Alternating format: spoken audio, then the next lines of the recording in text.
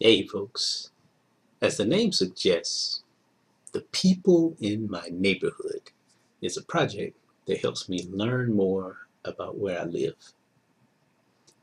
It began as an effort to organize the neighbors in our subdivision. Then it grew into an effort to learn more about our adjacent communities, and then to learn more about their adjacent communities, etc., etc. About a year ago, I was able to formalize this project into a Google map with several layers. These layers include your community building blocks like voting wards, subdivisions, apartments, schools, churches, businesses, and local crime. Now, based on recent direct feedback, nobody cares to be shown how this map was built. I get it. Too many details. Many folks, though, care about what the map reveals, what it can teach us about where we live. So let's use the map to tell a compelling story by the numbers. But before we get to the map, let's tackle the numbers first. All right. I live in a voting ward with 3,000 registered voters.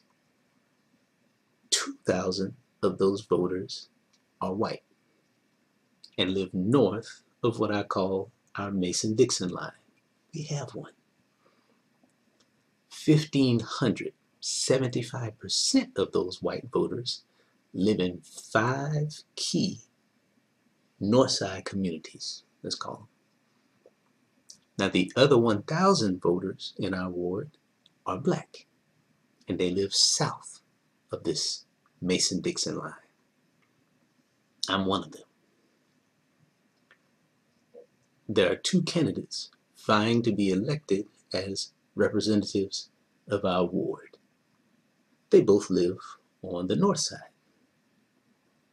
Now, here's a reality check. Political campaigns have limited resources. I would not blame these candidates if they both focus their resources on targeting the 1,500 votes in the 5 Northside communities. That just sounds too much like common sense. So far, neither of them seem to be making themselves visible much on the south side. I ain't mad at them. But they're overlooking an opportunity that's hard to see unless you have a visual aid, and we do. Roll the demo. There are 50 registered voters in my community. I live in Crosswinds, the green circle at the bottom. And as I leave my community to drive our daughter to school, I pass a second community on my left. It's called Hampton View. There are 50 registered voters in that community. Now, as we near our first stoplight, there's an apartment complex on the right, used to be called Bay Bridge at the Points. That community has 90 registered voters. After we make this right turn, there's an apartment complex to the left called 1250 West that has 230 registered voters. As we proceed to the right, there is yet another apartment complex called Natchez Trace that has 100 voters. Now, if you're keeping score, that is 570 of my ward's 1,000 black voters who live within walking distance of my house. Now, it's a long walk, but they live within walking distance. Now, what does this say, and what does that mean? Now here's what it says to me, again, by the numbers.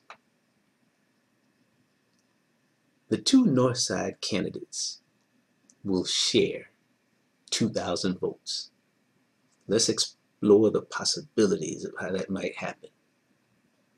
If they split the votes evenly, 1,000 votes apiece, they will have created an opportunity for a third South Side candidate who simply targets the South Side voters, the black voters. Now, if one candidate happens to dominate the other, the third candidate who woos the South Side black voters, attempts to organize them, may have a say in which of the two North Side candidates wins. Those are the two extreme possibilities in this situation. And there are lots of other possibilities that exist between those extremes. So, the word to the wise is to make an effort to attract and organize those 570 voters who live within walking distance of my home. This might matter more than we realize. Selah.